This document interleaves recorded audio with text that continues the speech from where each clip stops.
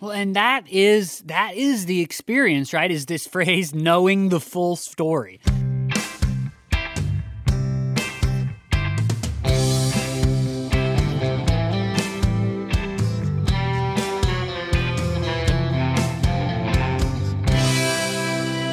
Hello, everyone. Welcome back to No Script, an unscripted conversation about theater's best scripts. I am Jackson Nikolai. I am Jacob Mann Christensen, and we are back as a pair today after a week where I flew not solo, but without Jackson Nikolai, as I had a conversation with Kay Edmonds last week about Detroit 67 by Dominique Marceau.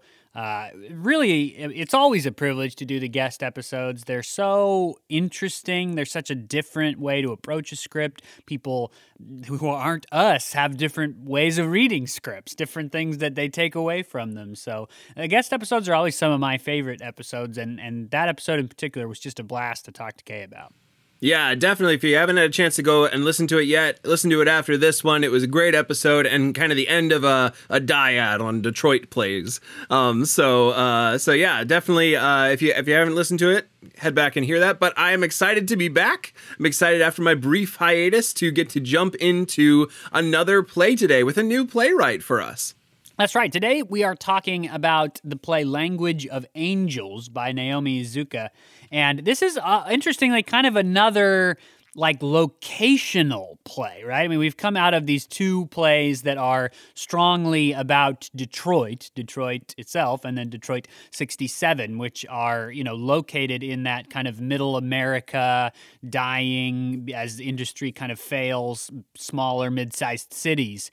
And now we're talking about this play Language of Angels, which is set in the Southeast, in North Carolina, and very specifically set in that area. Yeah, very Appalachian-centered. Caves play an important role in it. So yeah, definitely very regional and specific to the or the specificity of the place has impact on the characters. Absolutely, it does. And that will be a great conversation, I'm sure, coming up. One thing we do want to let you know about before we hop into the rest of the episode is that we are only 3 short episodes away from the end of Season 6. Yeah, we're going to finish up the season here. As is our practice, we'll take some of the summer months off and kind of get recharged and reset for a new season. But don't worry, we're coming back out with another season sometime in either the late summer or the early fall. So it's always a little nebulous exactly what date we get started again. Yeah. It depends on our schedules and many things, but another full season is coming your way starting sometime in the early fall. Yeah, sometime keep an over eye there. out. We'll let everybody know as stuff comes out. But again, 3 more episodes this season. That should take us, I think, to the first week in June or something like that, where we release episodes. We're talking about Language of Angels this week, and then The Rhinoceros, a great Eugene Ionesco play, and then we will talk about one of my favorite musicals, Company by Stephen Sondheim. So that is a great setup for the end of the season. 3 very different plays. yeah, we're gonna get to go on a bit of a wild ride for the end of the season, so it should be a pretty fun time. Great. Before we hop into our conversation about Language of Angels today, we do want to ask everybody who hasn't already to head on over to patreon.com/NoScriptPodcast. Again, that's patreon.com/NoScriptPodcast. That URL is where you can become a supporter of the show. We have incredible supporters over on Patreon, people who are giving us money monthly to keep No Script running. We love to do this show. It's a great joy in our lives, but it is an expensive joy and a time-consuming joy, and it would not be possible to do without the financial support of our listeners on Patreon. If you go over to patreon.com/NoScriptPodcast, you can choose a tier. The tiers correspond to a different monthly amount that you choose to give. The lowest tier is $1 a month. Totals $12 a year, automatically comes out of your account without you even thinking about it. I think if I stole 4 quarters from you every month, you probably wouldn't know. So this would not be a huge burden on the vast majority of you, I know. And Jackson and I really feel like at the very minimum, you are definitely getting $1 a month worth of value from the time that you spend with No Script. So please consider heading over there. The tiers go up from there for those of you who can afford it or who would like to support the show more than that. But the most important thing is that you choose to support the continued work of the No Script podcast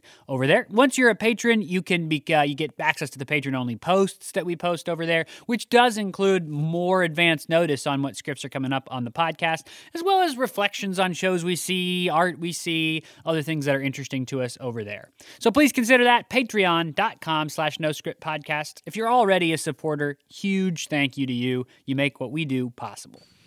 Yes, thank you all so much for being patrons of the show. It means the world to us. We'll see you over on patreon.com/noscriptpodcast. And now back to the script. Here we go, jumping into the script with a new playwright. So we want to just give you a brief introduction to Naomi Iizuka. Naomi Iizuka is a playwright. She works at the UC of San Diego, University of California, San Diego, and works on various TV shows as a writer, but is a playwright. And that's one of the main things she teaches out there. Yeah, and she's not a playwright I think a lot of people have heard of, Naomi Iizuka. She's got several plays which I quite like, including this one. But she is a really, I think, a high-caliber playwright. She's recently involved in a sort of a similar residence thing with playwrights like Sarah Ruhl, right? That's right. Yeah, she won or was nominated to a Lewis Center for the Arts award or position at Princeton University and McCarter Theater Center, and shared that position along with Sarah Ruhl. So I believe it was a kind of residency position where she taught at Princeton for a while. So while not a lot of her plays are in the big spotlight, she is a well acclaimed playwright, and certainly this play that we'll be talking about today exemplifies that. This play, Language of Angels, was written back in kind of 1999 and then was premiered in February of 2000 out in San Francisco, California at Campo Santo intersection. And this play uses a couple different forms of theater, right? Naomi Iizuka kind of sits between a bunch of different cultures. She was raised or grew up all over the world. She her father is Japanese and her mother is Latina. So she has a lot of different cultures that she's playing with in her plays, and this play is no exception. She plays with no drama quite a bit. If you're familiar with Japanese theater, a lot of the tropes of no NHO drama and that sort of structure. So this play deals in dreams, deals in some I don't want to give too much of the synopsis away, but deals in some ghost stories, and that's some of the fun things that you see in the reviews of this play. That this play has been done in Chicago, it's been done in Seattle. A lot of people are kind of grappling with the kind of ghost story etherealness of this play set within Appalachia, right? So it's got the mystical mixed with this kind of down to earth North Carolina grittiness as well. Okay, so Jackson got the easy one, I think, this week. The synopsis on this one is a little bit funky and strange because it is a very non-linear, like the facts of what happened in the plot are very much debated and whirled around and rethought of by the characters, because this is a ghost story or a series of ghost stories, basically. Naomi Iizuka is kind of known for her love of the ghost story, the supernatural story as part of theater. She has given a couple of workshop presentations on it where she says things like, the ghost story on stage is as old as there being stages itself. Yeah. So this is something that she loves, and this play, I think, is a really nice representation of what she can do and what her theatrical imagination is like when you combine the supernatural, the eerie, the terror with the stage. Now, in saying that, this is not like a jump scare Saw horror movie or anything like that. It is more eerie is kind of the tone that she's going for. So it's a 3-part play. Each part is a different moment in time, let's say, and has characters which they're kind of all reliving or living in the aftermath of an event which takes place just before the first part of the play, which is that a young girl named Celie is lost in a cave in North Carolina, presumably. They don't actually really know what happens because she just disappeared.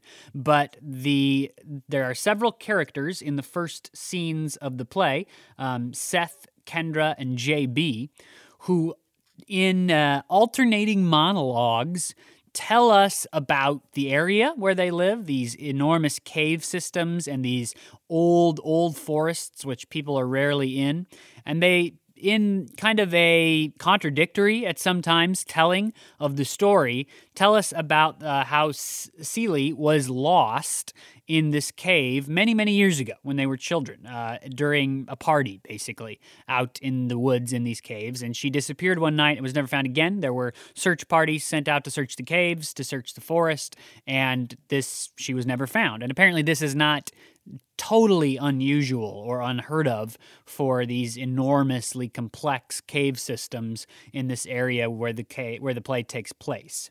In between these monologues, which sort of slowly tell different perspectives on that story and how people have recovered and lived on or not lived on in the aftermath of this event, is Celie herself as a ghost, as an angel, and she sings some songs, she echoes some phrases, she describes what she sees in the caves. So kind of a supernatural, eerie ghost presence, as the rest of this part one is just these monologues, as JB, Seth, and Kendra, all friends of Celie's from when they were kids, tell us about what happened and then the kind of life that has led up to where the characters are. There's not really a present moment of the play, but basically getting them into adulthood. And then in part two, we meet four other characters. Michael, Allison, Danielle, and Billy. This scene opens as Michael and Allison and Danielle are hanging out basically in a parking lot and drinking some. And Michael is apparently just sort of a stranger who made a connection with Danielle in a restaurant or bar or some such that night. Allison is then a friend of Danielle's. And so the three of them are kind of hanging out. Michael is kind of trying to put the moves on Danielle. Eventually, Billy shows up, who is a loud-spoken, little bit aggressive boyfriend of Allison. He sends Allison home, and then he and Danielle get into it a little bit about the way that he feels like she's been treating him, and who this Michael stranger guy is. There is a gunshot, and then we move to an overlook in these, if you've ever been to like the Ozarks or the Appalachians, these kind of big hill cliffs that you can find in there. And we move to a scene there with Michael, the stranger, Danielle, and Billy again. And now they are in a scene that Jackson and I actually are not sure that we agree on exactly what's happening. They relive another death, another loss of Danielle's previous boyfriend, Tommy, who they were planning to get married and move. They had, of course, all these grand dreams about what their life was going to be. And he died one night by falling off of the edge of this sort of highway overlook cliff. And Billy was there. It's a little unclear Danielle's relationship to the incident, but she lost her lovely boyfriend, Tommy. And so that Billy and Danielle and Michael are now at this same overlook. And Michael is either pretending to be Tommy, and they're kind of reliving that evening in kind of a play acting way, or there is some sort of supernatural time wibbly-wobbliness, and the actor playing Michael is now playing Tommy. And the connection that has been built in before, because both Danielle and Michael say that he looks like Tommy a lot. And basically at the end of that scene, Billy shoots Michael and drives off, and then we learn that he was caught and sent to prison, etc. Woof.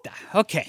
Yeah. Part 3 is characters we've met before. Danielle, who we just met in the previous scene. She had the boyfriend, Tommy, and they were out on the overlook. And then from the first part, JB, who was a friend of Celie, the girl who lost in the cave, and then grew up to be a sheriff in the town. It is a conversation between Danielle and Celie about another friend of theirs who we've met before, Seth, who had come by to see Danielle earlier, and JB is poking around basically to find out what Danielle was told. And then eventually JB leaves. And Danielle, in the final moments of the play, welcomes Celie, either as a ghost or an angel, or maybe she was missing all along and has been hiding in the woods, and it's really Celie. Who knows? Welcomes her into her trailer home. She lives like out kind of in the boondocks in North Carolina at that point. So that's like the kind of the plot of what actually happens, and it sounds wild, right? I mean, it sounds very hard to keep track of, and it is, and it's part of it. Right. This is a play with so many conversations to be had afterwards, right? There's just so many little clues and hints, and so much has to do with how you choose to stage it, what tradition you are staging it in. So yeah, all of these, these scenes are kind of aftermaths of a traumatic event, right? Someone going missing in the caves. There's a really compelling monologue at the start that talks about caves and getting lost in caves and how the darkness begins to set in and you begin to hallucinate light as you wander around in caves. So it's this big event in these like kids' lives that then has ripple effects throughout their whole life. And you do get into some kind of wibbly wobbly kind of mystic stuff around this ghost who appears in their lives. I mean, Celie is a character that keeps popping up in their story over and over, even when she's not there physically. The effects of that night when she went missing in the caves, however that happened, another kind of mystery. We don't know exactly what happened. Have effects on them that ripple even when she's not there. Yeah, and watching what happens to these characters over time as their lives are impacted both by the event of Celie, but also sort of the haunting of this area, the eerie power to sort of entrap these people in cycles that keep them where they are. That is also part of the ghost story too. The area is sort of a ghost that haunts them. I want to read you just a small snippet here. And this is it is a part of a monologue that is delivered first in the part one, in those alternating monologues as they're describing how things have changed after Celie was lost and what the lives of all these friends have been like. It is then re-delivered at the end of part two, now with additional context, because now we know all of these characters and we've heard more about these stories. And the monologue, this is from one of the characters, Seth. He says, Jolene died in her sleep before the year was out. Her heart just stopped. Nobody knew why. Tommy fell off the edge of a cliff down by Diamond Gap. Broke his back in the fall. Billy killed a man in the summer of 91. Got sent east to Odom, 25 to life. Allison died in a car crash out by Maryville. It's been 5 years since they put her in the ground. Sean died that same year. Hunting accident up by Mount Airy. Buried him in the snow before the first fall. Danielle's still living. Shoots speed in a trailer out by Boone. Tried to talk to her once. She looked right through me like I was some kind of ghost. Now, these are all characters who, in the first time we hear this description, and it's not the full description given the first time, but the first time we hear these basically endpoints for the characters, right? How these people have died, or the few that are still alive. We don't actually know these people that well. But by the time this comes around again, we know these characters and we know the contexts for many of these incidents that are being described. And so it is an interestingly... it's sort of sad. It sort of weighs on you as you reach that point to have more understanding about these tragic deaths. Yeah, it's a really interesting way to kind of tell a story of these characters' lives being kind of sucked into either the ghost story of Celia, or I like what you're talking about too with the ghost story of the area as well. Because the first time you hear that account of them, you're like, oh, well, that's a sad story. I don't know anything about them, but that's a sad story. But when you get to re-engage it again, you've watched that whole part two is the scene where let's see, where Tommy fell off the edge of a cliff down Diamond Gap and broke his back, where Billy killed the man in the summer of 98. Where Danielle, you get the origin story for why Danielle is now in a trailer doing drugs. So yeah, there's that kind of almost that kind of guilt that you feel now that you know the story, and you think back to the first time you heard it, it's like, oh, that was maybe a little callous of me to just like say, oh, that's sad. But now you know the full story and can be with the characters. Well, and that is the experience, right? Is this phrase, knowing the full story. I like that she said it that way, because that question, that idea is the circling idea, I think, of the experience of the play. Do we know the full story? Can we ever know the full story? And what happens with this monologue that delivers the news of the death of all these different characters? The first time around, you hear it, and like you say, it's very sad that all these people died in all these different ways, but we don't know the story at all. And then the monologue is restated, and now we do know some of the stories. And you hear a phrase like Billy killed a man in the summer of 91, and that doesn't mean a lot until you hear, you see, you witness the events around that death that he caused and eventually went to prison. And as you try to grasp more of the story, the facts, actually what happened of these characters' lives, you discover more and more that you're sort of grasping at fog. Yeah, it's really elusive, which is probably nowhere is that more indicative than in the kind of what feels like a central character in this plot of Celie, who you just continue to grasp at trying to figure out what happened to her that night. And I don't feel like I know after having read the play. No, and what happened to her is a subject of debate. Yeah, I think, right? I mean, and it's inference, not, right? Inference is better. Yes. Yeah, because I mean, I think there's good evidence that JB was involved somehow. Something bad happened around JB, both because there's kind of a narrative claim of that in the first part. Either I think it might be in one of Celie's monologues in the first part, but then also JB's actions in the last part, where he seems to be. An interpretation of what he's doing in the last scene is kind of grilling Danielle to see if Seth told her anything about what he did that night, if Seth knew anything about what he did that night. Yeah, so I think this exchange is something we probably can set up as we piece together the puzzle of what has happened to these people. I mean, the play is also a mystery play in a lot of ways. Yeah. And so when they were younger, Seth and Celie were a couple, and then the party night, and Celie disappears, and it is suspected by many people that Seth, and one of them in this opening monologue exchange in part one says it outright, kind of in a blunt fashion, that Seth killed his girl and hid her body in the woods, basically. That is a long-standing suspicion about what has happened that night.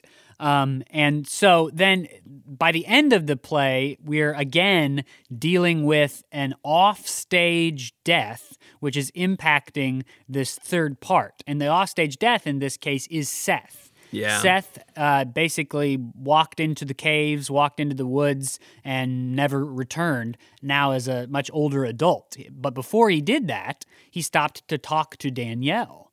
And now the scene that we actually witness is JB, again, a friend from back then who was known for being kind of mean and cruel as a child. He grew up to be the sheriff of this county, and he has stopped by to see Danielle in the aftermath of Seth walking into the woods and never returning, because he has heard before he did this, basically before he did this suicide, he stopped to see Danielle.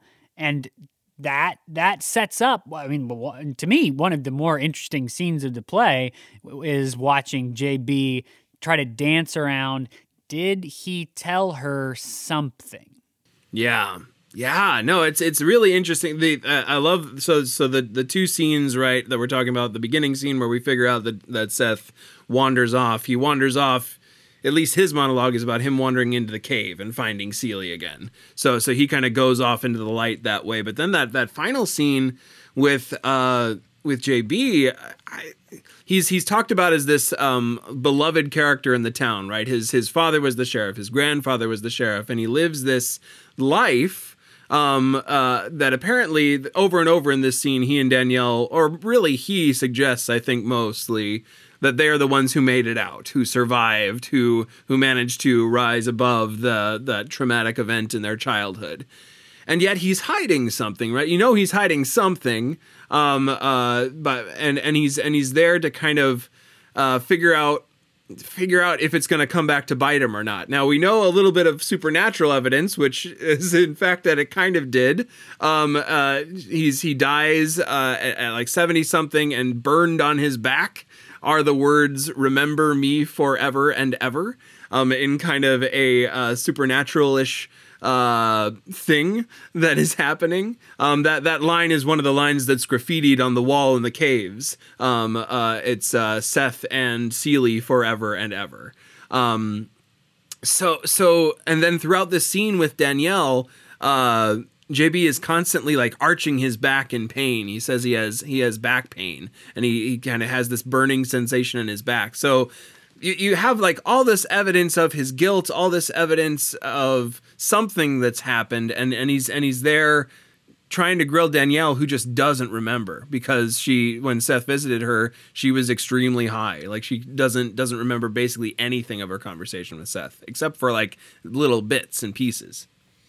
And I mean, even that is kind of up for debate and question, right? Because she could sure be lying to him, especially if she's being visited by the angel or ghost of Seelie. Yeah. So this is the end of part 1. Again, we've had monologues from Kendra, who is a friend of Seelie's from when they were younger, about what has happened to all these people. We've had monologues from JB and from Seth. These are the 3 people delivering these alternating monologues, which differently describe the events that have happened and then that have led them into adulthood, blah, blah, blah, blah.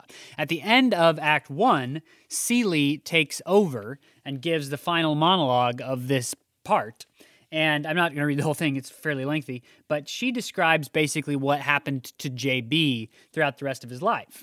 And this is one section of the monologue, and this is where I think probably a lot of your suspicion as an audience member or a reader that JB would have been involved in that disappearance of Seelie comes from. This is, again, Seelie, the dead girl, either as an angel or a ghost or whatever. She says, "He was well loved, you could say.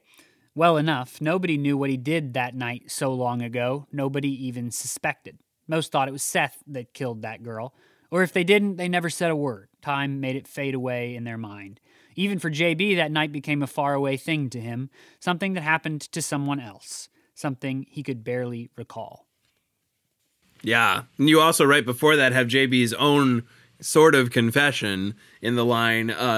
JB says of Seth, they say the guilt tore him up. They say he did it. They say he killed his girl and he hid hid body deep in that cave where nobody'd ever find her. They say that. I know better.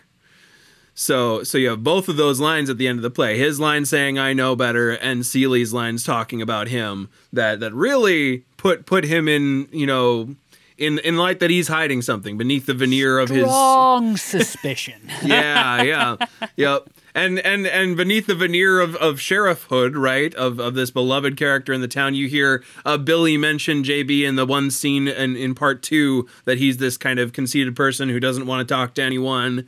So he has this kind of veneer that he's hiding stuff behind, and you see him kind of dealing with that in that last scene. I think he leaves the trailer thinking she doesn't know enough to hurt him, or at least deciding not to act on it. He leaves. We know eventually, or probably pretty soon, if his back pain is any indication, to die with this secret still intact in him, and probably in Danielle as well. Yes, and you never knowing exactly the facts of what occurred in any of the deaths which define the parts of this play.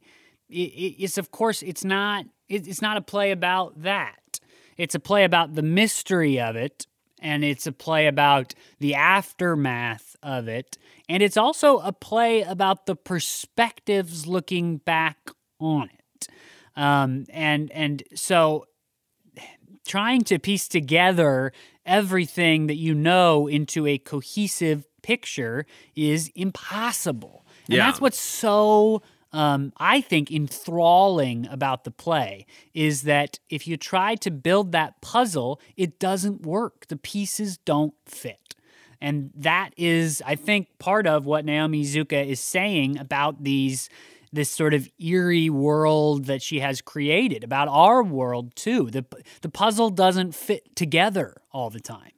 Right, yeah, but different people remember things differently, and the story gets told weirdly. It's impossible to kind of piece it all together. There is probably a truth out there, but to try to examine it through the lives of people, 10, 15, 20 years later, is impossible to suss out. Like the scene between Allison and Danielle. Allison is kind of recalling their childhood with Celie, and that they sang in like choirs together, and her description of that childhood with her sounds like a pretty normal, childhood. And yet the first scene has lots of, especially JB, which kind of understandably, we know him to be possibly responsible for her death. He describes her as kind of a wild child, someone who has kind of very supernatural beliefs around angels and demons, and her family supports those as well. She lost her father when she was very young. So you have all these different accounts of who Celie was, just who she was, and how the friend group behaved around her, that you're trying to hold in balance too. So the play is structured in this 3-part, I don't know why you wouldn't call them 3 acts, but she's titled them 3 parts in the play. And each part is the experience of people in the aftermath of a death. Of course, the first is the 3 people in monologuing about the aftermath of Celie's death in the caves, or disappearance at least. The second part is Allison, Danielle, Billy, Michael in the aftermath of Tommy's death. And then the third part is JB and Danielle in the aftermath of Seth's death. And for a play that is, like the back of the script calls it an eerie cycle of ghost stories, that structure sure makes a lot of sense, right? You tell 3 ghost stories. What has to happen for there to be a ghost? Somebody has to have died. Right. So she gives us 3 stories of hauntings, of death remaining in these people's lives, but only one ghost. And I think that's interesting. Tommy sure could have appeared as a character on stage as a ghost in the same way that Celie did and does throughout the play. Seth is a real, is a human alive character in the early part of the play, but he sure could have appeared as a ghost character in that 3rd act of the play. But that's not how No Music is imagined the world. It's 3 ghost stories, 3 aftermath of death, response to death stories, but only one ghost. Yeah, that is interesting to note that we only have the one ghost in Celie. You do have a reappearance of Tommy in the kind of weird scene that you described in the synopsis, right? So you have Michael, who's this person who Danielle found in a bar, who looks a lot like Tommy. This kind of weird resonance about him, right? This kind of strange thing that he looks exactly like him. Now we eventually we'll find out that he's the actor who will play Tommy in the next scene, whether that, and we can talk about how that all works.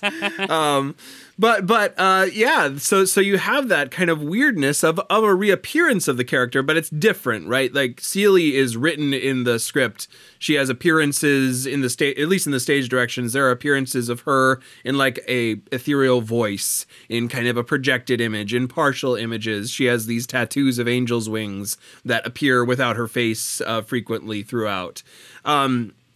So it is definitely a different reappearance, a very kind of physical reappearance, as opposed to the real push to have Celie be an ethereal ghost, a more traditional restless spirit in our minds. Yeah, and across these 3 scenes, that ethereal real presence that you're describing, it sort of decrescendos, and that is fascinating to me, right? The ghost of the first part, Celie, is a quite literal physical manifested ghost on stage for the audience to interact with, and she, of course, exists around for the end of the play. Celie, the dead girl, is still here somehow, whatever that means. Angels is the language of the play, but it's also called a ghost story. And then that second part, like you just described, we get a reimagination of the dead person, Tommy, but it's not actually him. It's either Michael as a character pretending to be Tommy, or it is Michael's actor kind of living in a world of flashback as Tommy and the present moment as Michael all at the same time. And then in the third act, we don't see Seth at all. Nobody plays Seth. Nobody. We tell stories about him, but there's no physical manifestation of that deceased person in the third act. And so the ghost story evolves across the course of the play from a real ghost to basically just the haunting memory as ghost. Yeah. So there's a decrescendo or decrescendo is a good way to think of that, and it's it's a little bit, here let's do it this way.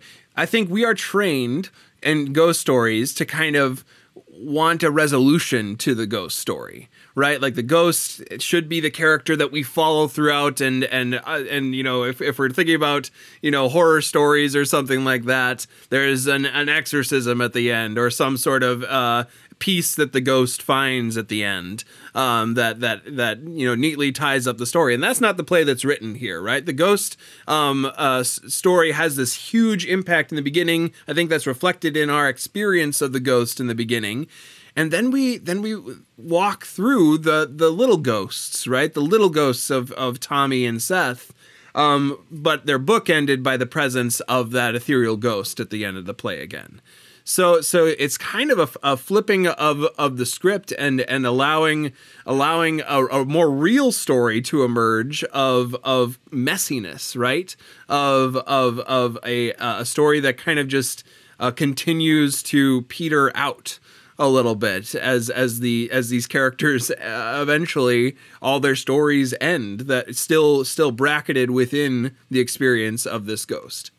And you wonder what exactly Naomi Uzuka is saying with that method of telling the story, where the ghost goes from a real physical acted ghost in part one to sort of a transitional memory, part person, part memory ghost in part two, to full memory as ghost in part three. And one possible option might be that, as we grow older and the accumulations of deaths, the accumulation of hauntings, the accumulation of things that bear us or that bore down on us grows, the need for our minds and the world around us to manifest any kind of physical reminders of the ghosts goes away. The ghosts start to live more in us than they do in the physical world. And then to sort of contradict that kind of way of thinking about what ghosts and hauntings are, the play ends with a very real ghost still haunting JB. Right, and an empirical one, or at least empirical as much as like a ghost story can be, but two characters hear a banging on the door, right? So two characters are corroborating this banging on the door that happens, and then after JB leaves, Danielle lets Celie in, and she was the banging on the door. So yeah, there is this kind of bit of a move towards a more conceptual or psychological version of what haunting is and the ramifications that it has on people, or what traumatic events have on people, combined relentlessly with this kind of magic or this mystical ghost storyness that the story claims, right? I don't think it moves away from the kind of classic trope of a ghost story. There is still this magical force or this spiritual force at work, even as it does ask the interesting questions that are more psychological. How do these deaths play out in the more material lives of the characters? And how do the material, physical, alive lives, that's kind of lame. I'm trying to contrast life before death and life after death because both are in the play, but how do the before death lives, the alive lives, how do they have to battle the ghosts literally in this play, the ghosts, right? I mean, JB in his two parts, that's part 1 where he's a monologuing character, and part 3 where he's the sheriff as an older man and is investigating what Seth told Danielle before he walked into the woods and disappeared. JB is the one who is the most at battle, right? In war with these realities, these memories, these things that have happened before.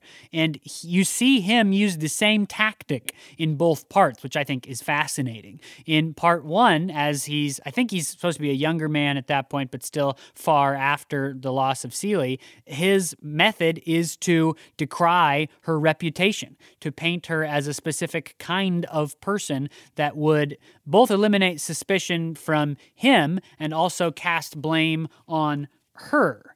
And then you have the same thing in part 3 as he comes around to investigate what Seth said before walking into the woods. He says, I'm just going to read a few lines here. JB, maybe he told you a story, some wild story about something or other. Danielle, could be. JB, he was full of wild stories, Seth was, shooting his mouth off about this one and that. Danielle, who can say? JB, I feel bad for Seth, falling down drunk half the time, killing himself slow, finishing the job. He was a weak man, Seth was. I pity him. So you see a living, alive, before death person at war with a ghost. The ghost of Celie, who is a physical manifested ghost, and the ghost of Seth, who now exists only as a memory for Danielle, right? What is the memory of what he told her before he walked into the woods? That's the new ghost JB is at war with, but he's fighting the war the same way by basically disparaging the reputation of the ghost. Yeah, no, it's interesting to kind of note most of these characters who are, well, I guess this is interesting as opposed to Danielle, right? So you see in JB, who you see that he has basically stayed the same person. He's had a life, right? He's had a full life, apparently. He claims that he's been able to rise above whatever that event was, and yet you see him deploying that same tactic again. As opposed to Danielle, who we've seen go on a journey in this play. You know, we know that she was in the cave that night.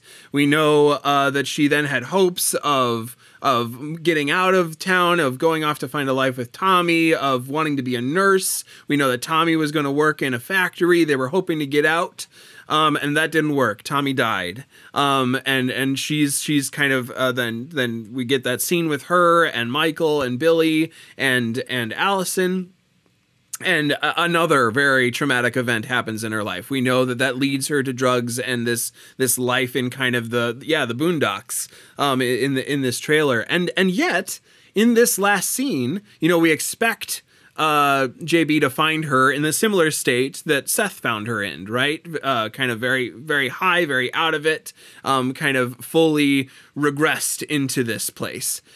And yet when JB shows up, she's not drinking. She's not on drugs. She doesn't have anything for him to drink. She's saying that she wants to kind of take this next step of her life and remember it all and be a part of it all. So you do see progress in her as a character. She has changed as a result of this journey, where JB has not. And I wonder if that becomes why part 2 is in this play. It's almost the new play. I mean, it's fascinating to think about that a character like Danielle, who is the final character we see on stage, who is, as you just described, you know, the one that really seems to be on a journey of self-change and healing, on a path towards something. And all those characteristics might make you say, protagonist, this is the sort of story about her survival and healing in the wake of all this loss. It's a story about her dealing with the eerie world that she lives in. But she's not a character that appears until part 2. And what happens in part 2 that might be so crucial in pushing Danielle forward on this path is the interaction she had with Michael. Michael, who looks so much like Tommy, the boy that she was planning to marry, move away with, start a new life with. And they're in this scene on the cliffside of these big hills. And this is a scene where I'm not quite sure exactly what is supposed to be happening. I think Jackson and I even have a little bit of a different sense of it. But Billy, who was friends with Tommy and Danielle, who's now it's not a widow, but the one left behind after Tommy's dead. They're on this cliffside with Michael, and Michael is either as a character pretending to be Tommy or as an actor playing Michael, playing both Michael and Tommy in a scene where two times sort of converge, whatever you want to think. But here's what he says to Danielle in the moment just before Billy kills him. He says, "Oh, girl, now why do you want to be stuck back there? When you got all your life ahead of you, why do you want to do that?" And is this moment with Michael, who is a memory for her of this person who was going to change her life, they were going to move, they had all these plans, Tommy, her love, does the step forward or the subtle push on the path of Danielle's journey come from this ability to let go of the past with Tommy and create a new future for herself? I don't know. Yeah, and I think either way you end up interpreting that scene, those are two moments of trauma, right? Like those two moments, either Tommy jumping off the cliff or Michael getting shot in front of her, and whichever of the two characters said it to her, that line has such a punch, right? Such a moment for her character. Now we know that she goes into a regressive spin after that and kind of goes off and has this addiction that she's working through, lives in the trailer for X amount of time, kind of going through that addiction. But I think you're right to notice that kind of defining moment, that choice moment of, are you going to live in the past or try to push forward into something new? Now there's also the ghost showing up at the end throws that all into a big old tailspin too. But does it, right? Because that could be then the culmination of this journey that Danielle is on. Now she is able to accept and live peaceably with the ghosts in her life. I mean, before that moment, we don't have any sense of Danielle and the ghost of Celi's interactions. We don't know that Celi shows up to her before this moment with Tommy on the mountain. We just don't know. Yeah. But this is the song that ends part 2. And this is a song Danielle has sung a snippet of before in part 2. She sings a little bit of it throughout the part. This ends part 2. She sings, "What'll I do when you are far away and I am blue? What'll I do? What'll I do with just a photograph to tell my troubles to? What'll I do with dreams of you that won't come true? What'll I do?" I mean, what if that's the question for Danielle? Maybe even the question of the play. What do we do when only photographs remain? What do we do with dreams that won't come true? Dreams of a life with someone that won't come true. And the final scene then becomes a scene of contrast. These are two people, as JB says, the only ones who survived, really, this whole life. JB and Danielle, and their answer to that question, what'll I do with dreams of you that don't come true, is very different. Danielle has moved into a place of living peaceably alongside these demons, these ghosts, and that becomes physically represented in her sobriety, in her ability to have moved past a phase of her life that involved a lot of self-harm, and then, of course, in Celi's presence with her, where she invites her into the trailer to end the play. JB has a totally different interaction with these ghosts, right? He's constantly asking questions about the past, constantly trying to pull Danielle back into the past, right? Trying to get her to drink.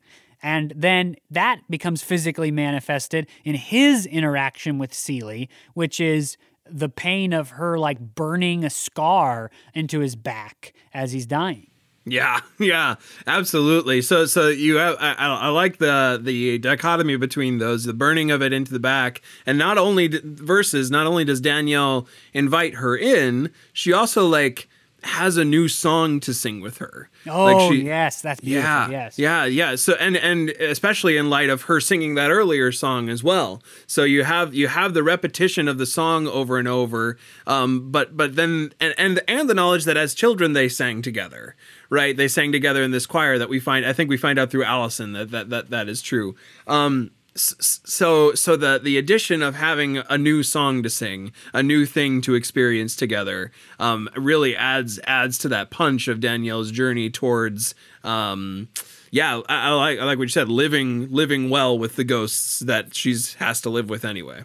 And as you look back then on this monologue, which Celie delivers in part 1 and Seth delivers at the end of part 2, this monologue about what has happened to all of these characters, you then see an even wider view, a more fisheye lens, a more pullback wide shot of how all of these people who were around for Celie and had their own ghosts throughout their lives, how they deal with it. We described all these people: Jolene, Tommy, Billy, Allison, Sean, later Seth. These are people who have had these tragic pains in their lives and either caused them to die or to be, in Billy's case, in prison. Billy literally can't have a ghost around, so much so that he shoots a guy who looks like the guy who died all that time ago, right? We learn that Sean's death in Hunting in the Woods was likely suicide. So it becomes a play about, what do we do? What is your life going to be with ghosts in it? Yeah. How do you choose to live? Right? Like, how do you choose to live or not in some cases? So the slow reveal of the information of all of those characters, even the ones who aren't on stage, and how they've chosen to live or not with the story is really impactful. Also, this is a bit of a rabbit trail, but Kendra made it out too, JB. Yeah. Like, Kendra's doing relatively okay. She's afraid of the woods and has bad dreams, but she made it out. But yeah, no, it's interesting to kind of deal with each of these characters and how they're holding the ghost. And in that way, that becomes a ghost story, right? I mean, I started my synopsis by saying this is a ghost story, it's a haunting story, it's an eerie story, but it's not like a horror movie in the sense that the monster, it's not a play about people at odds, at war with a monster. It is about people learning to live with the ghosts that just simply accumulate across a life. We all have ghosts that accumulate, that haunt us, is what Naomi Izuka seems to be saying, right? We all have ghosts that haunt us, but who are you going to be in the haunting, right? And how does a life lived change your interaction to being haunted? I think that's about all the time that we have for this play. There's so many more conversations to be had around this play. There's a technical conversation to be had around it. Boy, this play. Yeah. Yeah. There's so many cool ghost things that happen in that first part when Celie is kind of this amplified, ethereal ghost. There's a great conversation around theater history in this too, around Japanese style no theater and all the resonances that are in here, right? The ghost stories, the songs, and while there isn't like a mask sort of scene or anything like that, these characters do wear masks in a way, especially JB comes into the scene and is presenting something other than he is. So there's all sorts of great resonances there. We'd love to keep talking about this play with all of you out there in podcast land. If you'd like to have folks to talk to about it, you can find us on Facebook, Instagram, or Twitter at the username @NoScriptPodcast. We also have a Gmail, noscriptpodcast@gmail.com. Find us on any of those sites. We'd love to keep talking about Language of Angels with you. Yeah, especially if you've seen it or produced it or been in it, because what we didn't end up talking about, we spent a lot of time more on story this particular episode. Great joy to get to spend different episodes talking about different things.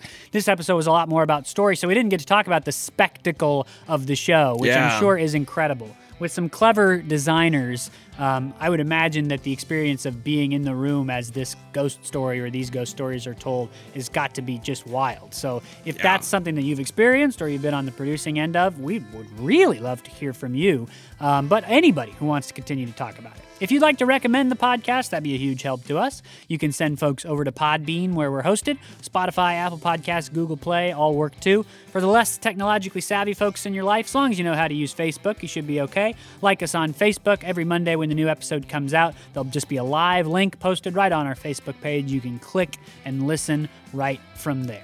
So, until next week, when we're talking about one of the last 3 plays in this season, I am Jackson Nikolai. I am Jacob Mann Christensen. Thanks for joining us for No Script, the podcast. We'll see ya.